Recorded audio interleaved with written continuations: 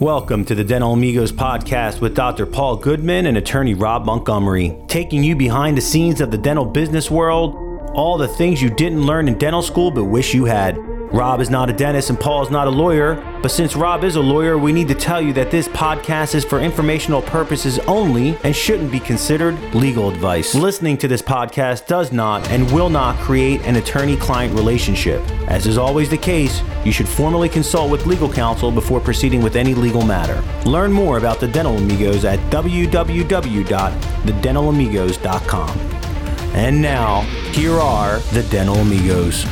Hello, everyone. I'm Rob Montgomery, and I'm joined, as always, by the head nacho himself, Dr. Paul Goodman. Great to be here with you, Rob. Paul, it's good to see you on a Friday afternoon as we record this episode. Yeah, fun Friday. Today, we've got a special guest, Dr. DeAngelo Webster. Dr. Webster graduated from the University of Michigan School of Dentistry in 2016 and currently owns a successful private practice in Belleville, Michigan.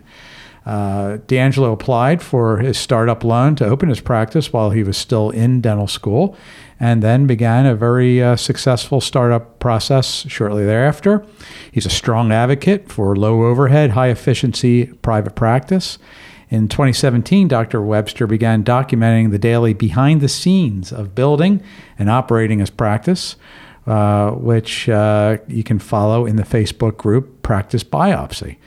You can also find the corresponding blog, which offers free articles, free dental business webinars, dental business book recommendations, and an extensive dental business CE for aspiring dental practice owners. And so now, without further ado, here's Dr. DeAngelo Webster. Welcome, amigo, and thanks for being on the show today. Hi, guys. Thanks for having me on. It's a really great opportunity. This is the second podcast I've been invited to, so it's an honor.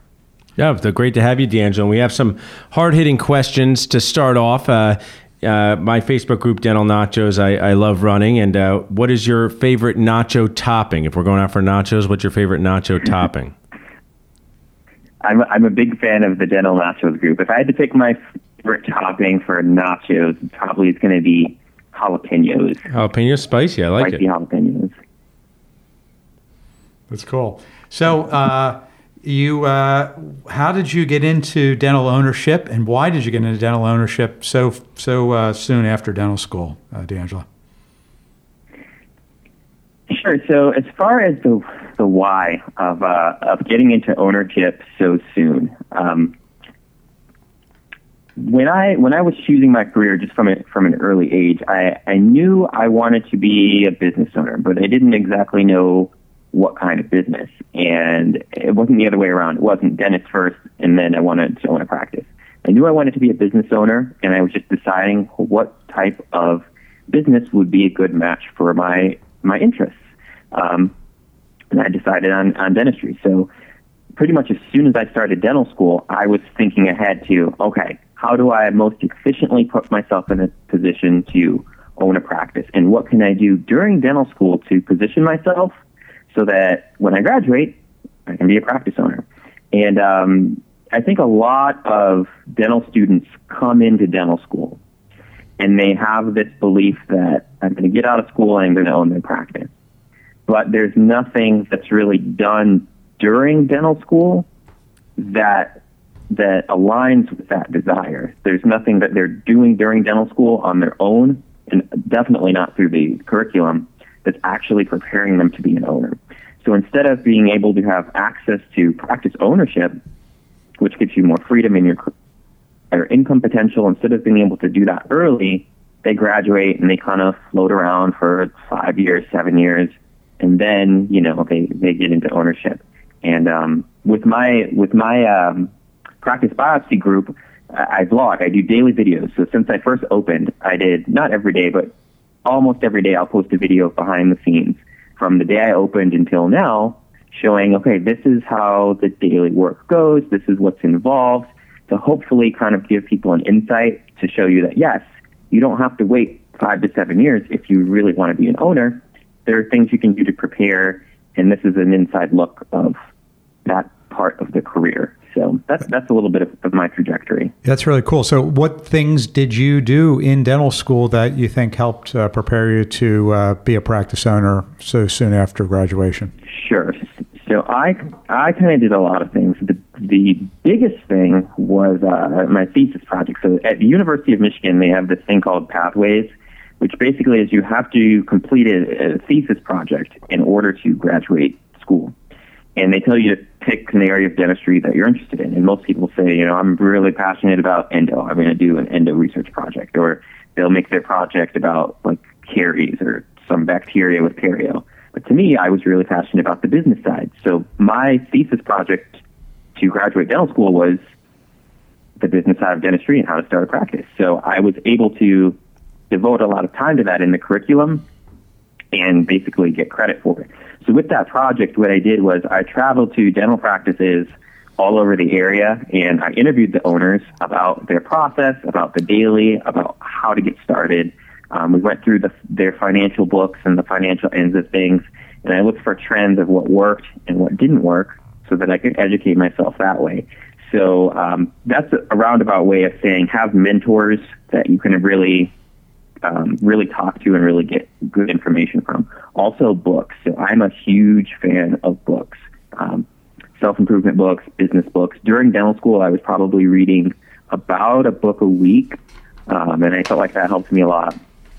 Our campus, the Michigan campus, has a business school, a really good business school. So when I had time, I would go sit in on business classes to try and just pick up a thing here or there and kind of immerse my mindset in being a business owner. And then, of course, CE. There's CE available. There's free CE available. There's paid CE available. But much like you would take classes and prepare for the clinical aspect, I think it's just as important to take classes and prepare for the business aspect, if that really is your aspiration. Were you able to take school classes in the Michigan Business School then when you were in dental school? So I didn't take classes. I didn't officially take the classes, but the classrooms at that school are really big.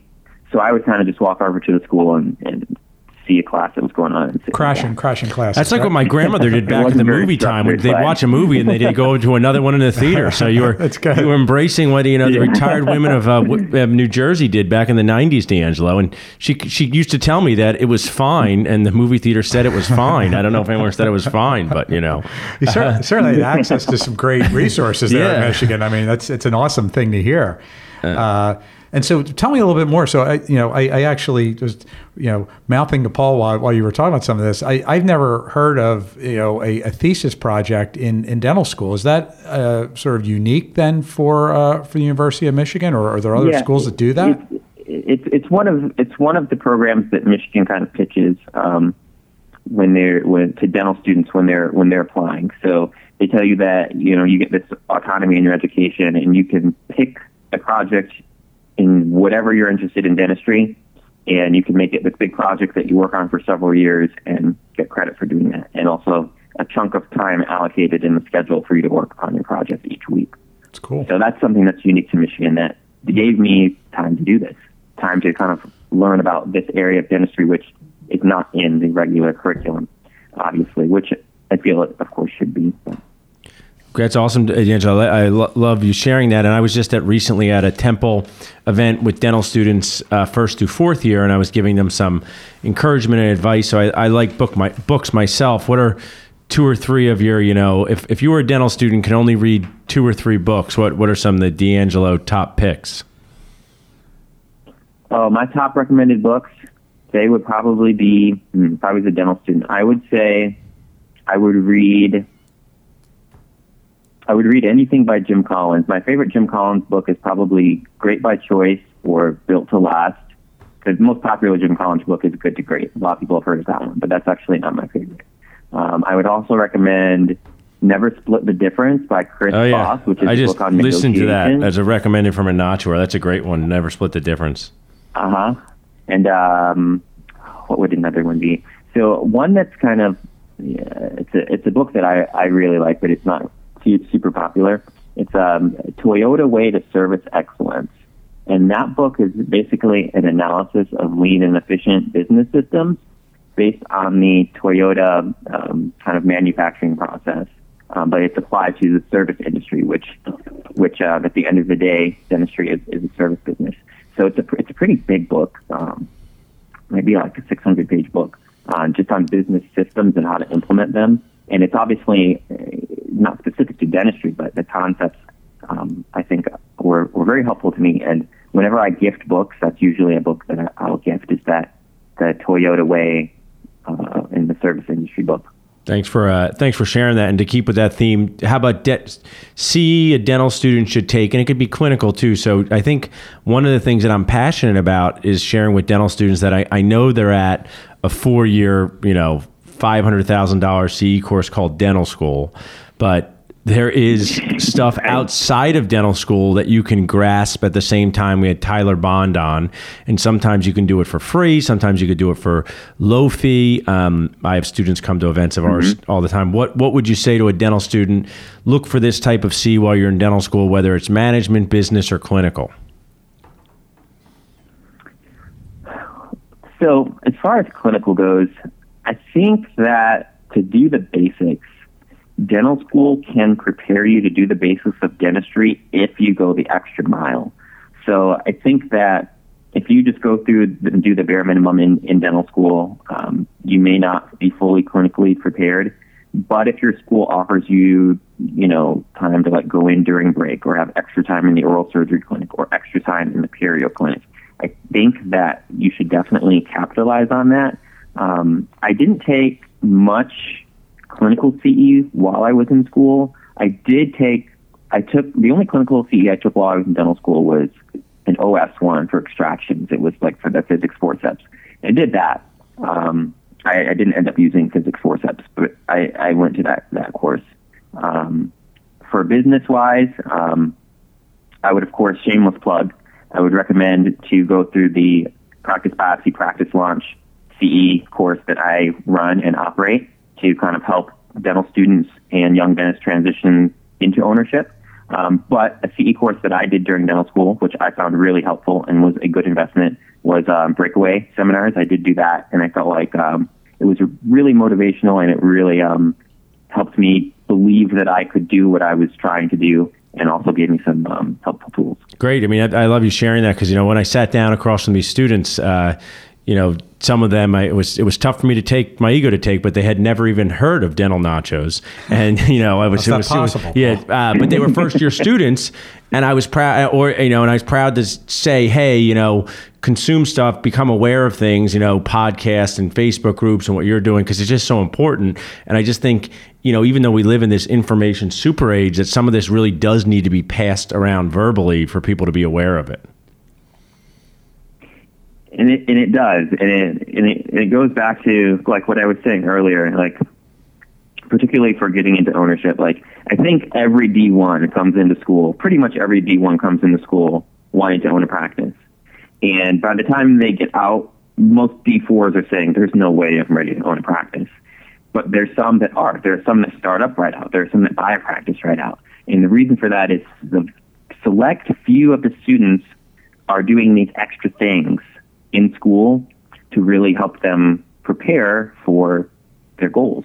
It doesn't have to be business. It could be, I want to be the greatest, general dentist, can do molar endo, can do implants, can do all of this stuff.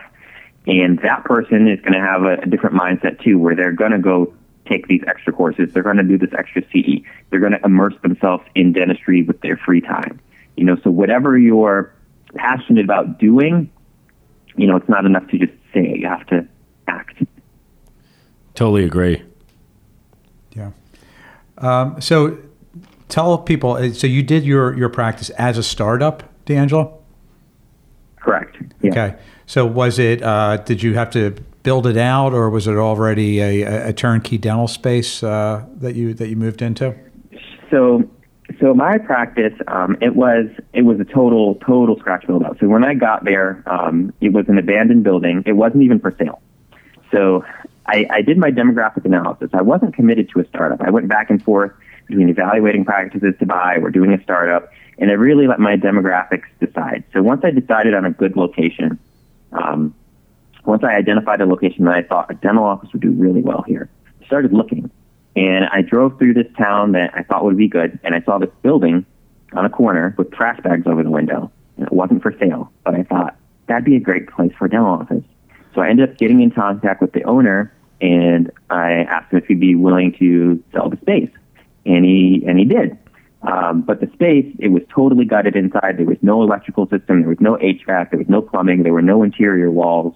So there was a lot of work to be done, but it also gave me a lot of freedom with my design, so I could make the office exactly how I wanted to. And with him, I was able to negotiate a really favorable financial arrangement for the build out, which helped me have a very strong start with my practice. I actually negotiated with the seller to pay for the build out costs for my practice. Wow. Which helped me obviously keep my costs down in the beginning. So you financed the kind of the total purchase price, but that purchase price included a build out. Included, yeah. So it included anything that would need to be done. So we had the building appraised as is in its current state, and we saw what that value was, and he agreed to do any of the build out that needed to be done underneath that price to kind of ensure the sale. He got a really, really, really, really super good deal on that building, so I knew that he had some financial room to work with. There was a backstory where the previous owner of the building passed away, and he got the building really cheap. He bought the building for $20,000, and I knew it, so I knew he had a lot of wiggle room in negotiations. Pretty high-powered negotiation for a dental student, DeAngelo. That's impressive. You felt comfortable doing that from just some of your purposeful business owner, training you did yourself? Was it from your business courses and just even prior to dental school? So yeah, I felt confident going into the venture just from the culmination of basically years of preparing. Like to a lot of people looking on the outside, it looked like, oh, he just graduated. What does he know? But to me, I had been preparing for years and years to do this, so I didn't really have too much hesitation, and I was pretty confident that I could make the project work. And let's say it didn't work. Let's say, you know what, you're doing a startup. A lot of startups aren't profitable in the beginning. Some are, but a lot of them aren't. I'm a big advocate of a lean approach when you're doing a startup. So if you talk to Bank of America is going to say that the average dentist spends in the range of near $500,000 to do a startup. Okay, and that usually does not include the purchase of real estate. So in my project, I had the real estate deal, which was a separate one. But for the actual practice, doing everything involves the practice, the equipment, the professional fees, the supplies, the IT, all that stuff. The total all in for my practice was only $85,000. So I like to tell dental students and young dentists, like, you don't have to spend a ton to open a nice practice. Like, it can be done for under $100,000 if you have a certain approach to it. But that's also I had a free build out. I essentially had a free build out, but there's other ways you can get that done. You can go into a space that's already built out at the dental office and happens to be available, and then you don't have to pay for a build out, and then all other costs in, you can keep it under $100,000. Your loan payment every month is going to be so minimal that you're going to hit your break even after a day or two of seeing patients, at least to cover your practice note. A devil's advocate here, though. I mean, that's obviously, my philosophy. Yeah, I mean, I think what you did is awesome, and you had a great opportunity, and how you were able to leverage that and negotiate that is fantastic. Those opportunities aren't out there as much, though, and I think I'm certainly all for keeping overhead low, but what I see a lot of times when people are going into offices that are already fit out or built out, they're going into an office that failed for one reason or another. And so I look at that and say, like, you can keep those build out costs low, but go back to what you said a few minutes ago, the demographics are important. I think it's more important to be in a place that you can make money. You make a really, really good point. Yeah. You make a really, really good point. And I think there's two reasons why you usually see a practice that is already built out and is now vacant. One is the practice failed due to demographics or whatever reason. And if it failed for a reason, you have to say, okay, can I compensate for that reason, or is this just a bad location? You wouldn't want to go there.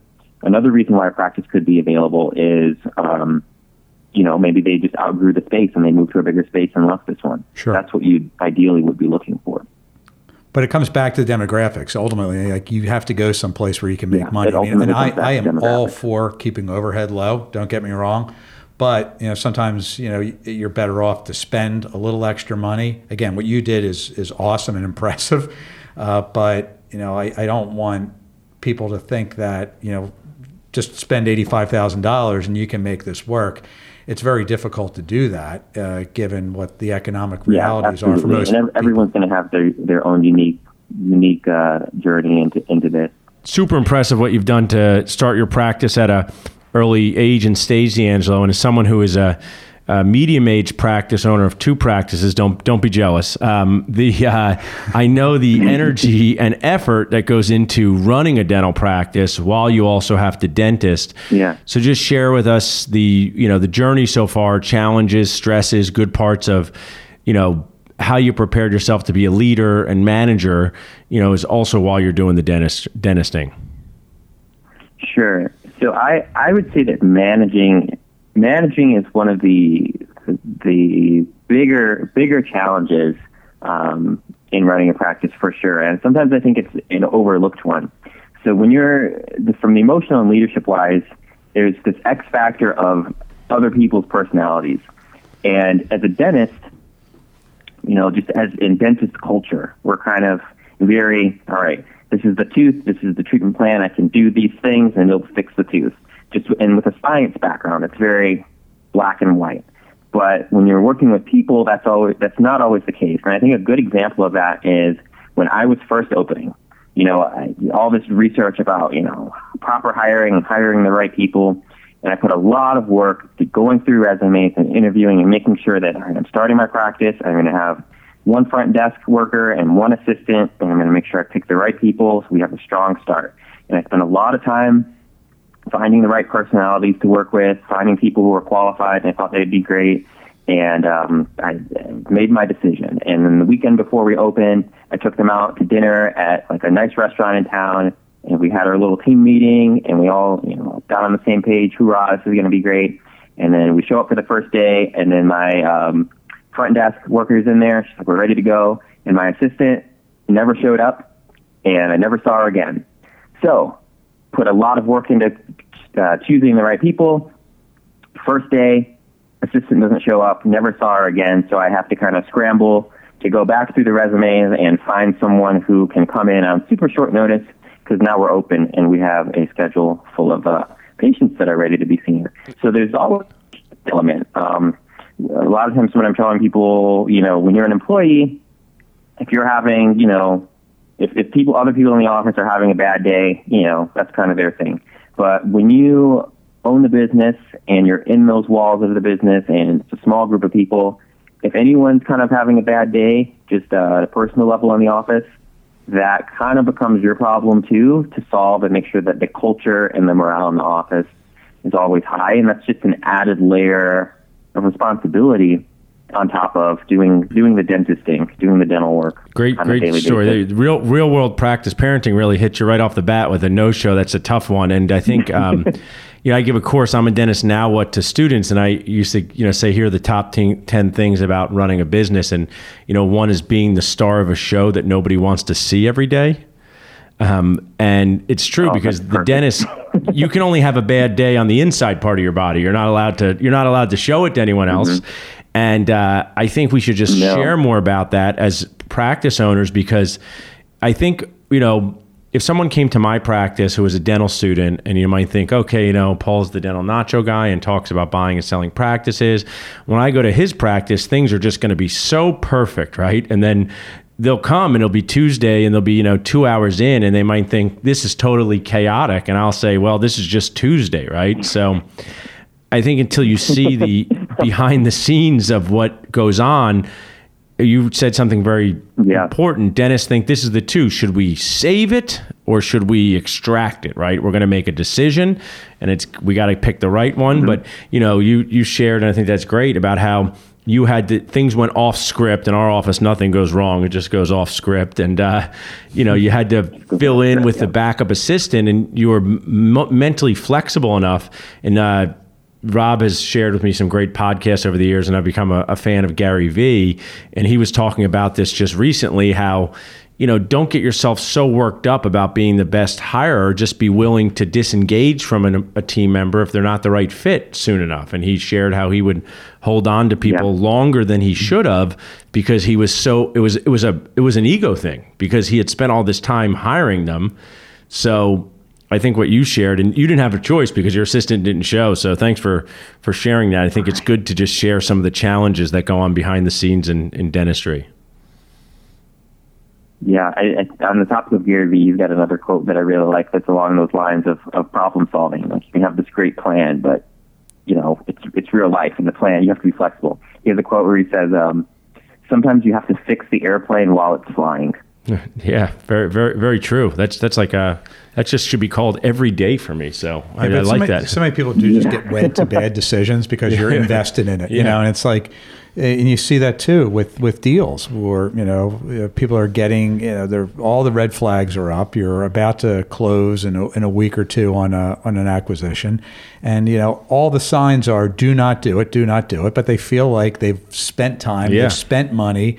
They've told people they're going to do it, and then it's hard to back up the truck. And the same thing comes with hiring. I have a good friend that works at a hedge fund, and he says, by the time you think you should have, whether or not you should fire somebody, you probably should have done it 6 months ago. Yeah, right. But it's hard to just kind of reckon with bad decisions. But I think, you're absolutely right, DeAngelo. I mean, it's just part of the process. And, I think some people come in, and this is tough for dentists. It's hard for lawyers too. We're all perfectionists. We just want to have it. We want it to be perfect. And we're going to try to make it perfect. And even if it's not perfect, we're going to make it perfect. And we're going to keep trying to make it perfect. At a certain point, it's got to be like, wait a second, this is not right. You got to let it go and just see that it's, it didn't work out. Learn from the experience, learn from the failure, and move on. But it's a tough thing to do once you're when you're really in the woods with that. Well, I think, DeAngelo, a lot of times dentists and people, but especially dentists, they don't really, like the Gary Vee quote you said was great.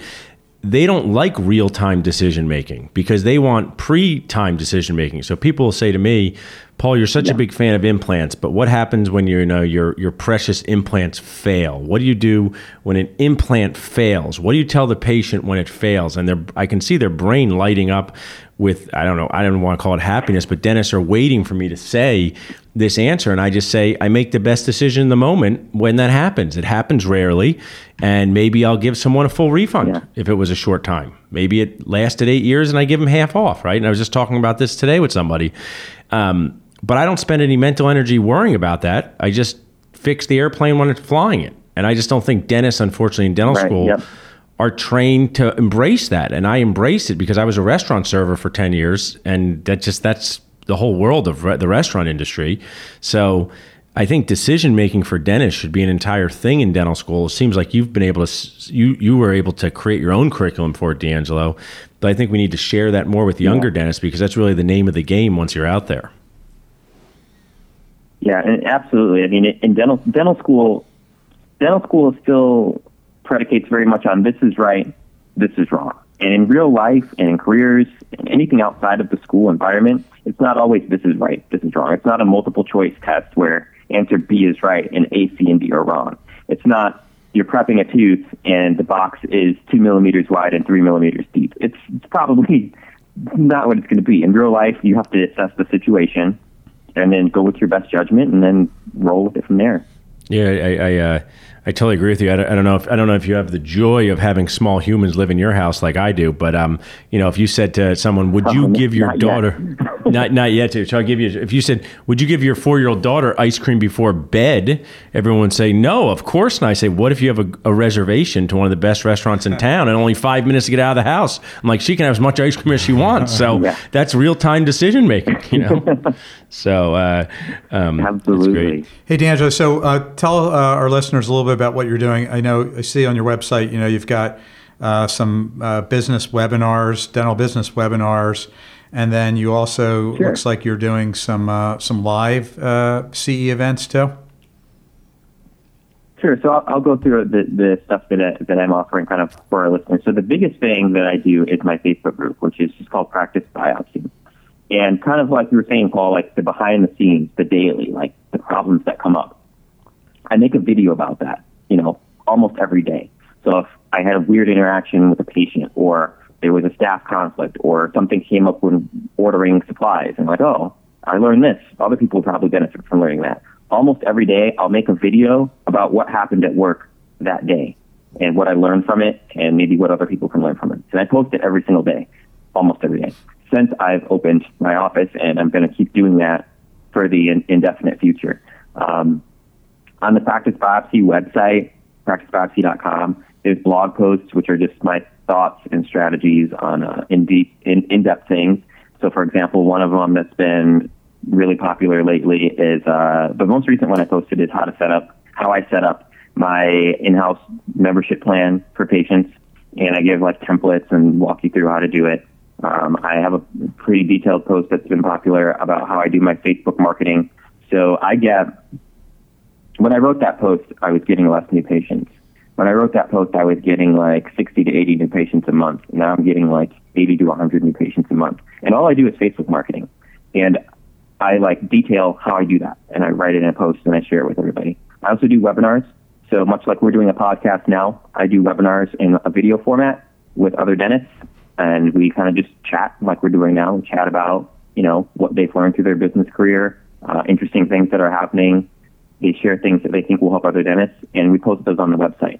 I do have a CE. It's not a live CE. It's an online CE that is basically made just to help you transition from employee dentist, or transfer from a resident or a dental student, I guess, but transition from that employee position to an ownership position. It's an online program, and it also comes with one-on-one help from me in whatever capacity that you would need. So phone calls, emails, advice, consulting, all that stuff. So that's what I'm doing besides my dentisting at the office every day. Sounds like the Midwest Paul Goodman 10 years ago, right? I'm seeing this in the early stages, like that. Dr. Nacho, right? Yeah, they were very kindred spirits. I think that's just awesome.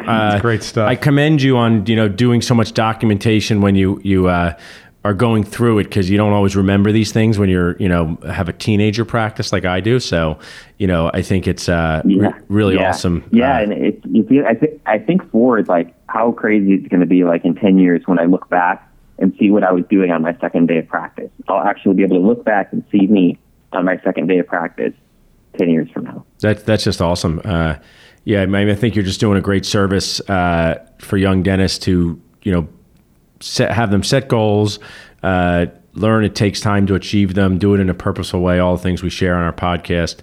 So we really just appreciate that. Yeah. So tell us, DeAngelo, I appreciate the invite to the podcast. Yeah, it's been great. And so how can people learn more about what you're doing, and how can they sign up or follow the Practice Biopsy Facebook group? Sure. So the best and easiest way is just to join the Practice Biopsy group on Facebook. If anyone wants to send me a personal question, they can email me at practicebiopsy@gmail.com. Probably the easiest way. So the Facebook group, practicebiopsy.com, the website, or send me an email at practicebiopsy@gmail.com. All really simple. I'm really an open book, really transparent, and I love to talk to young dentists and dental students in particular. Awesome, DeAngelo. We'll have to get you out to Philly to share nachos with us in person here sometime. And thanks so much for sharing. Good luck with your Saturday dentisting. Hope all your crowns fit well. And I'll be there every Saturday. Have a good rest of the day. Yeah, keep up the good work. All right. Thanks, Paul. Thanks, Rob. You guys take it easy, okay? So Dr. Nacho in the making, right? Like DeAngelo Webster, right? Following the Paul Goodman mentor call him up playbook. And give him half my work. He seems like he's got more time on his hands. So maybe he'll get me that 25th hour in the day. But that was just cool. I mean, it's coming from someone who's I joke about being this medium-aged dentist, but I remember that time well. And some of the things he did to prepare himself while in dental school just was really nacho ordinary, to use a nacho term. Yeah, but it's like what I see too. It's like he was a businessman or thinking business before he was thinking about being a dentist. So, you look at like the Mark Costases, the Andy Mattas that we've had on the show, and here he is immersing himself. He's at the University of Michigan, so the guy goes over to business school and crashes some courses. Yeah, that's cool. It's a great thing. And, I think it's, as you said, being purposeful and really availing yourself of all the resources and being focused gives you a great edge, and the people that are just kind of stumbling through dental school and wondering and waiting for somebody to kind of give them the playbook. I mean, the people that we see that are successful in this industry are the ones that go out and create their own playbook and make it happen. Yeah, right? they do things that they see, they know that this is going to happen. And, it's like a lot of times, and I've shared with you many times, Rob, it's just like having a child that doesn't love you back at dental practice. And, this is happening. You might as well prepare yourself along the way. And I just think it was cool how, many dentists want to know about the dentisting part, the doing of the fillings, or you say sometimes the making of the donuts, but it's all the things that go into being able to make people truly successful. And I just think us bringing awareness to that to dental students is just so great. Yeah, I agree. Thanks, Paul. Thanks, Rob. Thanks for listening to another great podcast with the Dental Amigos. And don't forget to tune in next time to have the dental business demystified. If you're looking for more information about today's podcast, you can find it on theDentalAmigos.com. If you're looking for Paul, you can find Paul at drpaulgoodman.com. And if you're looking for Rob, you can find him at yourdentallawyer.com. This podcast has been sponsored by Orange Line Media Group, helping dentists and other professionals create content people love. Find out how we can help you take your business to the next level at www.orangelinemg.com. Till next time.